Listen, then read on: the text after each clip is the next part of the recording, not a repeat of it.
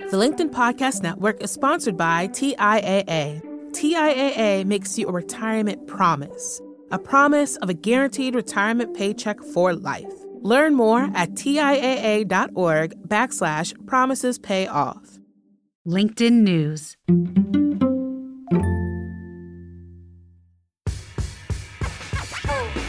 Hi, I'm Dan Roth, LinkedIn's editor-in-chief. Welcome to This Is Working, the podcast. This is where my colleague Nina Melendez and I discuss a conversation I had with a thought leader or an industry executive on my LinkedIn video series, This Is Working. Nina and I take that conversation, we dissect it, we extract our top takeaways for you, the listener. And here's Nina now. Hey, Nina. Dan, did you have any wild career ambitions when you were a kid? You know, I really thought that I could become a rapper. And I was convinced. I was super into hip hop in middle school and in early high school. And I formed a band and I was convinced we were going to make it. We did not make it. We did performed a number of bar mitzvahs in Louisville. And it turns out that's not the way that you then succeed in the music business. Were you the lyricist or were you the beat maker? I was the lyricist, yeah. Nice. Yeah. Well, there were a bunch of us. We all rapped. And did they rhyme? They did rhyme. I mean, I feel like that's probably the lowest bar that you have to be able to maintain in order to have a rap group. That's fair. Yeah. Yeah. What about you? You know, I wanted to, at one point, direct music videos. Oh. Yeah. I can't sing, but I just love the idea of telling a story through music. I assume then you're pretty excited about who we're talking about today. Yeah. I couldn't believe that you were able to speak with Bob Pittman, who is one of the founders of MTV, the creative mind behind VH1, Nick at Night, and some of those other big media brands. Yeah, Bob was also the president and COO of AOL Time Warner. He was essentially my boss at one point when I was at Fortune. Now he's at iHeartMedia, where he's the CEO, and Radio Inc. calls him the most powerful man in radio. But just going back to the MTV part, I remember when I was a kid and MTV came to Louisville, Kentucky. Yeah. And just what a incredible moment that was. Just, I didn't want to leave the TV. Yeah. I mean, just so much imagination, so exciting. Yeah. It was, my parents didn't get it at all. Yeah. It really felt like it was just talking to me. I loved it. And there was a time where people were spending a lot of money on music videos. Yeah, they were incredibly elaborate. well produced. Oh my God, amazing. Did you have a favorite one? Oh, I mean, anything Michael Jackson did with his music videos were so good. Do you remember VH1's pop-up video? Those were incredible. Loved those. Or Behind the Music. Yeah. Yeah. They really, I mean, I felt like this was what I wanted to know. Like, how did you do that? Why did you do that? What were those decisions made?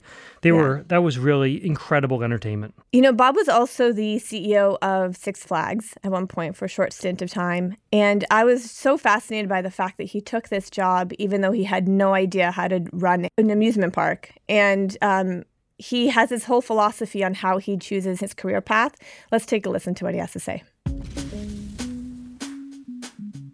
Mine is never about passion. It's about curiosity. And what I've loved about every job I've taken is I didn't know much about it before I jumped into it.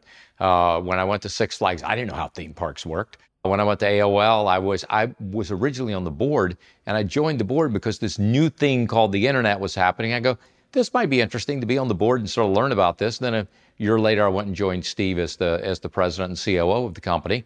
And it was always those things that got my curiosity fed. With MTV, I was at NBC. I was sort of this wonderkin program director. I was 23 when they brought me to WNBC in New York. And at age 25, my great mentor, Herb Schlosser, who was the president of NBC, got kicked out. And suddenly I felt like, wow, my career's gone. I've got nothing. And so I was ripe to be recruited. And this new company building cable networks, which, by the way, there weren't any, was going to build cable networks, came to me to be their programming guy. And so I wound up doing that just because that sounded sort of interesting and I didn't know anything about it. So that's been, through my career, the one driving force has been curiosity. I think there's a lot that you can learn from this approach. The idea that you don't have to be an expert in something before you do it. Yeah. And you don't have to be obsessed with it before you take it on. Yeah. You can just be curious. And you can just have belief. And Bob talks a little bit about this idea of being okay with taking risks and never really measuring whether a risk has worked out or not worked out. It's just, you just got to keep moving forward. He goes into some depth into his philosophy around that. I think those two things are paired up. This idea of, I'm curious about this. I'm going to go and I think I can do it. I'm going to go do it. And if it doesn't work, it doesn't work. It's fine. But if you have curiosity and if you have drive and if you don't get upset by setbacks, this kind of philosophy is great for you. You can sort of do anything. That is a lot. You're right. All right, so let's take, could you have any one of those three things and be successful in a new job where you're not already an expert at it? Do you need to have all three of those in order to be able to jump at a high level into new positions? I think you need to have certainly a drive and maybe not afraid of setbacks. This reminds me of Stephanie Lenartz, the CEO of Under Armour. She had spent the majority, if not almost her entire career in hospitality, and she was tapped to lead sports retail, and she didn't really have a ton of experience in retail, but she took it anyways. And I think there's something about coming into a place brand new and just being curious about how it works. And, Stephanie talked about like asking the dumb questions. So I wonder if that's sort of the secret sauce that even Bob Pittman has. He comes into a place, he's just curious about it. And because of that, he can kind of develop these new cool things because he has no parameters almost, right? In a way. In Stephanie's case, it wasn't just that her career was in hospitality. Her entire life was. Her parents were in hospitality. She kind of grew up in a hotel. And then she made that jump. It was funny, when I started this conversation with Bob, my first question was about whether his start in his business life was related to where he is now at iHeartMedia. Because as a teenager, he was involved in the local radio station. It was his first job. And I assumed that what he was going to say is, oh, yeah, I'm an iHeart now, and it takes me back to my first love, and it really connects these dots. Full circle moment. Full circle moment, exactly. Instead, he's like, no, that's not at all. They're not at all related. Happenstance that I happen to be in this. What drives me is curiosity and that there was something that seemed cool here. And I think that for so many of us, it is sort of like, well, this is who I am. I'm in the hospitality business. This is what I'm going to do. I'm going to keep moving up. I'm going to change companies. When in fact, this is sort of transferable if you have, I think, at least two of the three things that Bob laid out. Career question for you. Yeah. Do you think people should take a job that is risky, i.e. has a high chance of failure? I think that people should push themselves and that they should definitely take chances. And if you are going to a company that is new and unproven or into an industry that's just starting, I guess my advice would be know what your path out of it might be, or know what skills you intend to develop along the way, and then take the chance. But just taking the chance to take the chance, I probably wouldn't recommend, but you got to go into it knowing what you're hoping to get out of it. So I'll give you an example. In my own case, when I came to LinkedIn, I was like, I'm going to spend 2 years here. So this was 12 years ago. And I was like, I'm going to go for 2 years because I need to learn how a tech company works. The entire industry I was in was changing. And I knew I needed skills that I could get at a tech company. I wanted to learn the processes. I wanted to meet new people. I wanted to expand my network. But I thought there was a very high likelihood that it wouldn't work for me. I thought LinkedIn would succeed. But I was a round peg in a square hole. And I was worried that I wouldn't fit in. But I was like, I can stay for 2 years. So that was the risk I took. And again, I ended up staying for a lot longer than I intended to because I just keep learning every day. So it's great, but I think that kind of a risk is necessary for people. But you should know what you want to get out of it. Bob talked a lot about how for him, there's no real difference between success and failure. Because you did ask him this in the larger interview, which folks should go listen to if they have a chance, because it was great. And he's just saying that he doesn't look at things as a failure or a success. It's like they're all stepping stones in the same direction. So that's kind of in the same vein of what you were saying of like there's kind of a success wrapped in inside of everything. You fail and you're like, well, I got this out of it, got that out of it. There was something that Sally Sussman, who's the head of comms and policy at Pfizer, said that I think really relates to this, which is that nobody remembers your failures but you. And it was her piece of career advice, which was like, we fail and we're so sure that everyone sees how we have failed and is always thinking about how we failed. And she's like, no one knows it. No one notices. No one remembers. And if you can have that kind of an attitude where you're like, I failed, not sure how big of a deal it was. I'm going to keep moving forward. Like Bob just kept moving forward. Yeah. And I think that's one of the keys. You can't dwell on it for too long. Yeah, but he's also successful. Yeah. You think he was rewriting history a little bit? You don't think that it No, bothered he him? was successful. So of course it's easy to be like, just move forward. I mean, he didn't really have a failure at any of these places. I mean, AOL Time Warner is considered to be the worst merger of all time. So Okay. so I think he's had some pretty public failings, Okay. but That's it has fair. not, for other people that might have sunk him. Bob's just like on to the next thing, on to the next thing, on to the next thing. He was always confident that he could do something great at someplace new. Yeah. This is something that women tend to be a little deficient in when they are applying for a new job, when they are looking for next opportunities. Compared to men, they tend to sort of sell themselves a little short. So there was this HBR article that cites a bunch of research on how women won't apply for a job unless they're 100% qualified. And men will apply to the job even if they have, like, for example, 2 out of the 10 requirements for the job. And it's something that I think is also part of Bob's success. So he'll, like we said, go to Six Flags even though he doesn't know anything about amusement parks. He'll go to AOL even though, like, the internet is in its infancy and he doesn't really know anything about the internet. So maybe that's also a good precursor to success. By the way, speaking of that data, that is definitely something that has had an impact on me. And reading all that data has made me as a manager realize that when there are new jobs that are opening, if there are women on the team, that I want to make sure that they are applying to these roles, I will do the outreach and say, like, you should apply here. I don't want someone to not apply because they're like, I'm not qualified. Right. If you're curious, yes, and if you're smart, you can get it. Absolutely. Bob, we talked a lot about curiosity, and Bob is very focused on this idea of curiosity. Mm-hmm. But in order to be curious, you also need to be able to step back and ask questions as an outsider. And part of this came from growing up. He grew up in the Deep South. He had an accident as a child, like 6 or 7, lost one of his eyes. So he was like, I was this kid who was always on the fringes, and I was watching what was going on. And he thinks that watching really helped make him successful in his career. I was an outsider. I mean, I'm the kid with the glass eye. When you're 7 or 8, that's a big deal. And so I was always on the periphery. And as a result, I became, I think, a pretty good observer of people.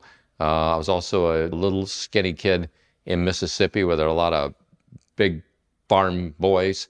And so to avoid getting bullied, you just sort of learn how to read people and how to deal with them in a way that's not going to be confrontational, and that's going to sort of serve their needs. And so I think as a marketer, what we're really in the business of doing is watching people and studying enough to say, that's what's going on.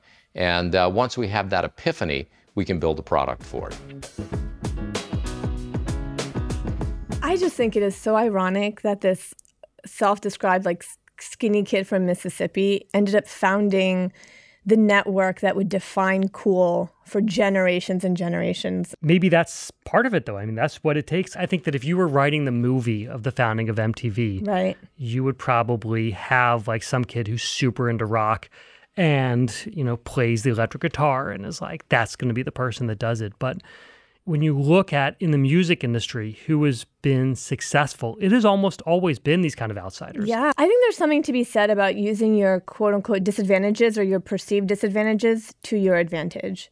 So in Bob's example, being on the periphery and that making him a really good observer of people, learning how to deal with people because he says, he didn't want to get bullied. Those things that you would see are disadvantages turned out to be actually a very huge advantage for him. It makes me wonder whether we are parenting all wrong. Yeah. Because you spend so much of your time as a parent trying to make sure that your kids are fitting in and are part of the group and are not feeling left out or sitting by the side, aren't the last kids picked for, dodgeball or for games. Is that how you grew up? That's how I grew up. Because that was not how I was. You were first of everything? Yeah. Well, we lived in Puerto Rico for like 6 months, and we went to a private school, and everyone in the private school had uniforms, right?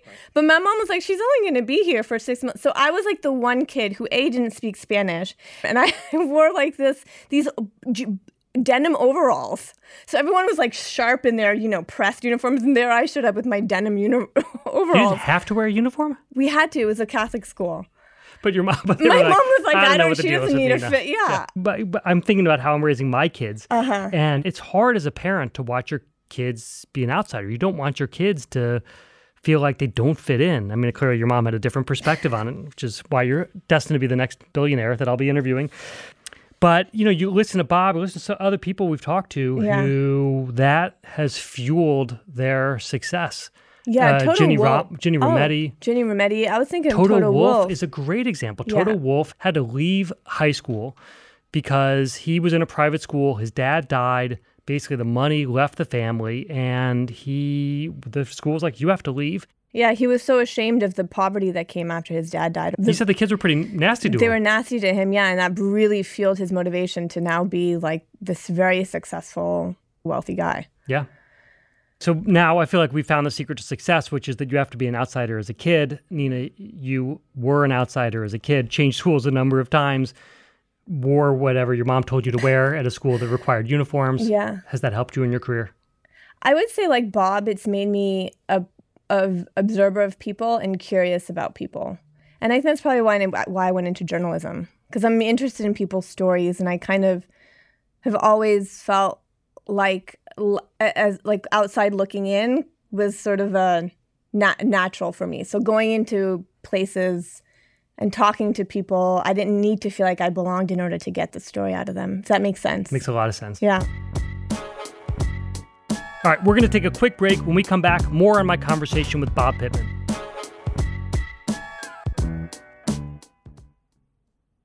The LinkedIn Podcast Network is sponsored by TIAA. In the last 100 years, we've seen financial markets swing, new currencies come and go, decades of savings lost in days, all showing that a retirement plan without a guarantee, quite simply, isn't enough. So more than a retirement plan, TIAA makes you a retirement promise. A promise of a guaranteed retirement paycheck for life. A promise that pays off. Learn more at TIAA.org/promisespayoff. The LinkedIn Podcast Network is sponsored by HubSpot. More to-dos, less time, and so many tools to keep track of. Doing business can be hard, but you don't need a miracle to hit your goals. You just need HubSpot. Their all-in-one customer platform can make growing your business infinitely easier. Imagine this: higher quality leads, fast closing deals, wildly happy customers, and more benchmark-breaking quarters. It's not a miracle, it's HubSpot. Visit HubSpot.com to get started today.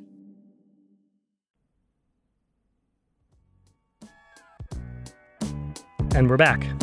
I was curious how Bob thought about data, because here's some guy who was very much a watcher. He talks a lot about sitting on the sidelines, watching what consumers do and what they seem into. And I was wondering whether that means he never uses data or whether he trains his curiosity on data, or how that works. Is he a guy who's driven by gut, driven by numbers, or some combination? I thought his answer was super intriguing. I think every decision we make is a gut decision. The question is our gut conditioned by our years of experience or our next door neighbor or kids, or is it conditioned by having looked at a lot of data? I can sit with exactly the same data as someone else and come to a different conclusion about what it's telling us. The guy who did our first concept test for MTV before we launched, and then came on the inside and was our head of research there, and I worked with for many, many years, worked with him at AOL, Marshall Cohen. He and I would fight like cats and dogs over exactly the same data. He would say it meant this, I would say it meant this, and we would sort of try and reconcile our positions. So I think that people are fooling themselves if they think research or data is policymaking. It's not. It's just giving some answers, but we have to figure out what to do with that information. I have a podcast called Math and Magic, and I've used that as my mantra for 50 years, 40 years. It's like the math is we need to know the information, what's really going on, what's the landscape. But that's not going to motivate anyone. Then we have to have the magic. Okay, now that I know that, I'm going to do something with it to build MTV or to build AOL, to build something that excites people. And so I think we have to be very, very careful. I also think sometimes people go for measurability over impact. And the biggest story of that was when I was in MTV. We launched MTV, and there were no ratings because there were, these cable networks. What were you supposed to do? Nielsen wasn't rating them. And Coca-Cola said, when you get ratings, come back and talk to us. Pepsi-Cola, a guy named Roger Enrico was running it, said, wow, all these kids are sort of into MTV. I'm going to advertise there. No ratings. He was our biggest advertiser. When we finally got ratings, we went to Coca-Cola, loved to get them in too, and they said, well, you don't have a 3 national rating or 65% reach of the country measurement, so we can't advertise there. Pepsi kept advertising. And in that 6-year period in which Pepsi had a de facto exclusive over Coca-Cola, they moved the market share of Pepsi the most it's ever been moved before or after. Coke thought it was a product problem. If you remember, they came out with New Coke. Oh, it must be a product problem. We changed the product.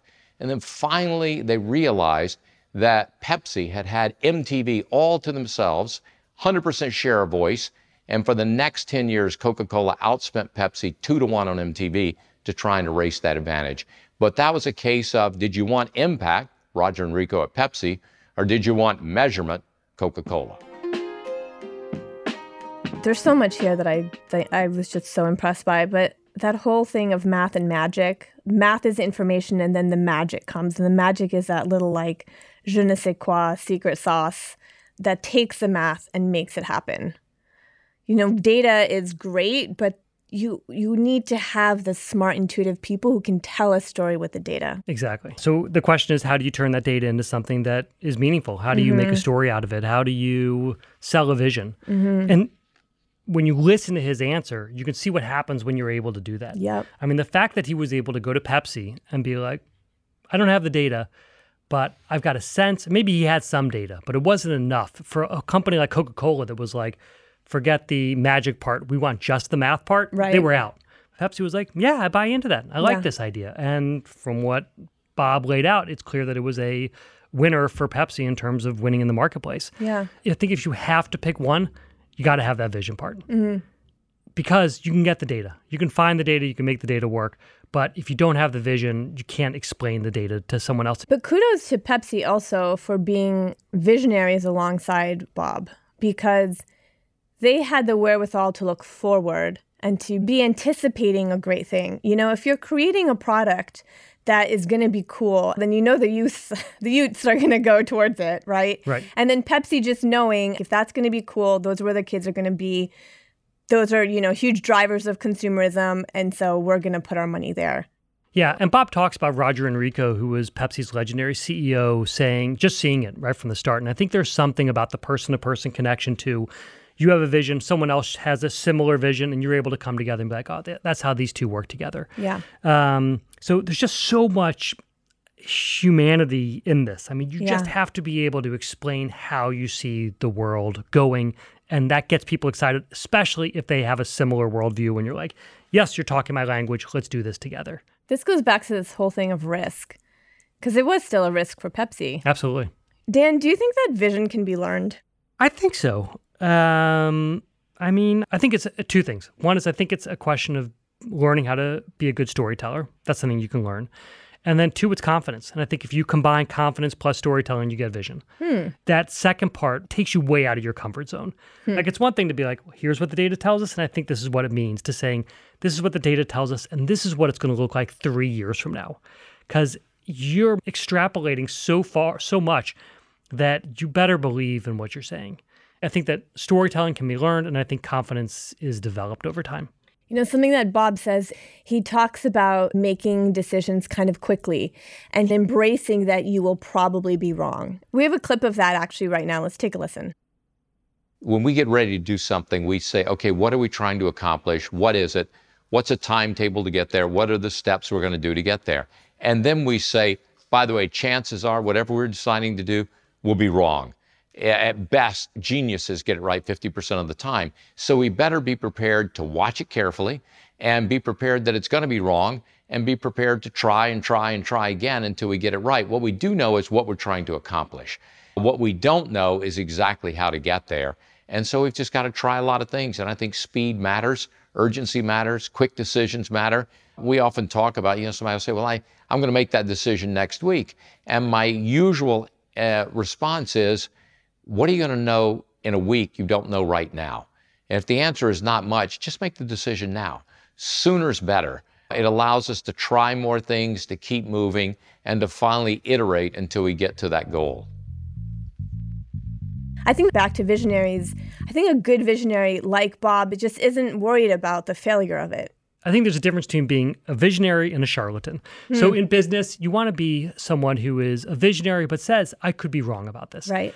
You know, a charlatan is someone who gets up and is like, here's how this is all going to work in 100 years and, you know, and sell something crazy. We're going to cure everything with one drop of blood. Just one drop. Right. Exactly. Don't be a charlatan. But if you want to be a visionary, you want people to come along with you on your path, then you should be able to say, I strongly believe this is what's going to happen. Here's why I think this is the case. Do you agree with me? And if so, let's do this together. You know what was interesting is in the earlier clip, he said it's not passion that drives him. Because I was just about to say, you got to have passion. But he said it's not passion. Passion doesn't drive him. It's purely curiosity. Yeah, you really never heard Bob talk about the role of emotions in anything he did. In fact, he says he never really gets upset about failure. He's strangely pragmatic. He is very pragmatic. In the way for a creative and for someone who has done these sort of kind of wild things or had these wild ideas, he's super pragmatic about it all. So this is a good time to ask you, the listeners, where you net out. Are you someone who's driven by passion? Are you driven by curiosity? Or some third thing that Nina and I did not consider here? Let us know on LinkedIn using the hashtag #ThisIsWorking, or send us your voice. Make a voice memo on your phone and email it to us at thisisworking@linkedin.com. Either way, you might hear your contributions on an upcoming episode. Please share this podcast episode with a friend and review it. It'll help new listeners find us. And if you'd like to hear the full conversation between Dan and Bob, check the show notes. We'll link to it there. This is Working is a LinkedIn editorial production. Our production team includes Sarah Storm, Stephen Valdivia, Asaf Gidron, Taisha Henry, and Lolia Briggs. Joe DeGiorgi mixes our show. Enrique Montalvo is our executive producer. Dave Pond is head of news production. Our head of original programming is Courtney Coop. I'm Nina Melendez, senior producer. And I'm Dan Roth, LinkedIn's editor-in-chief. Be well and stay curious.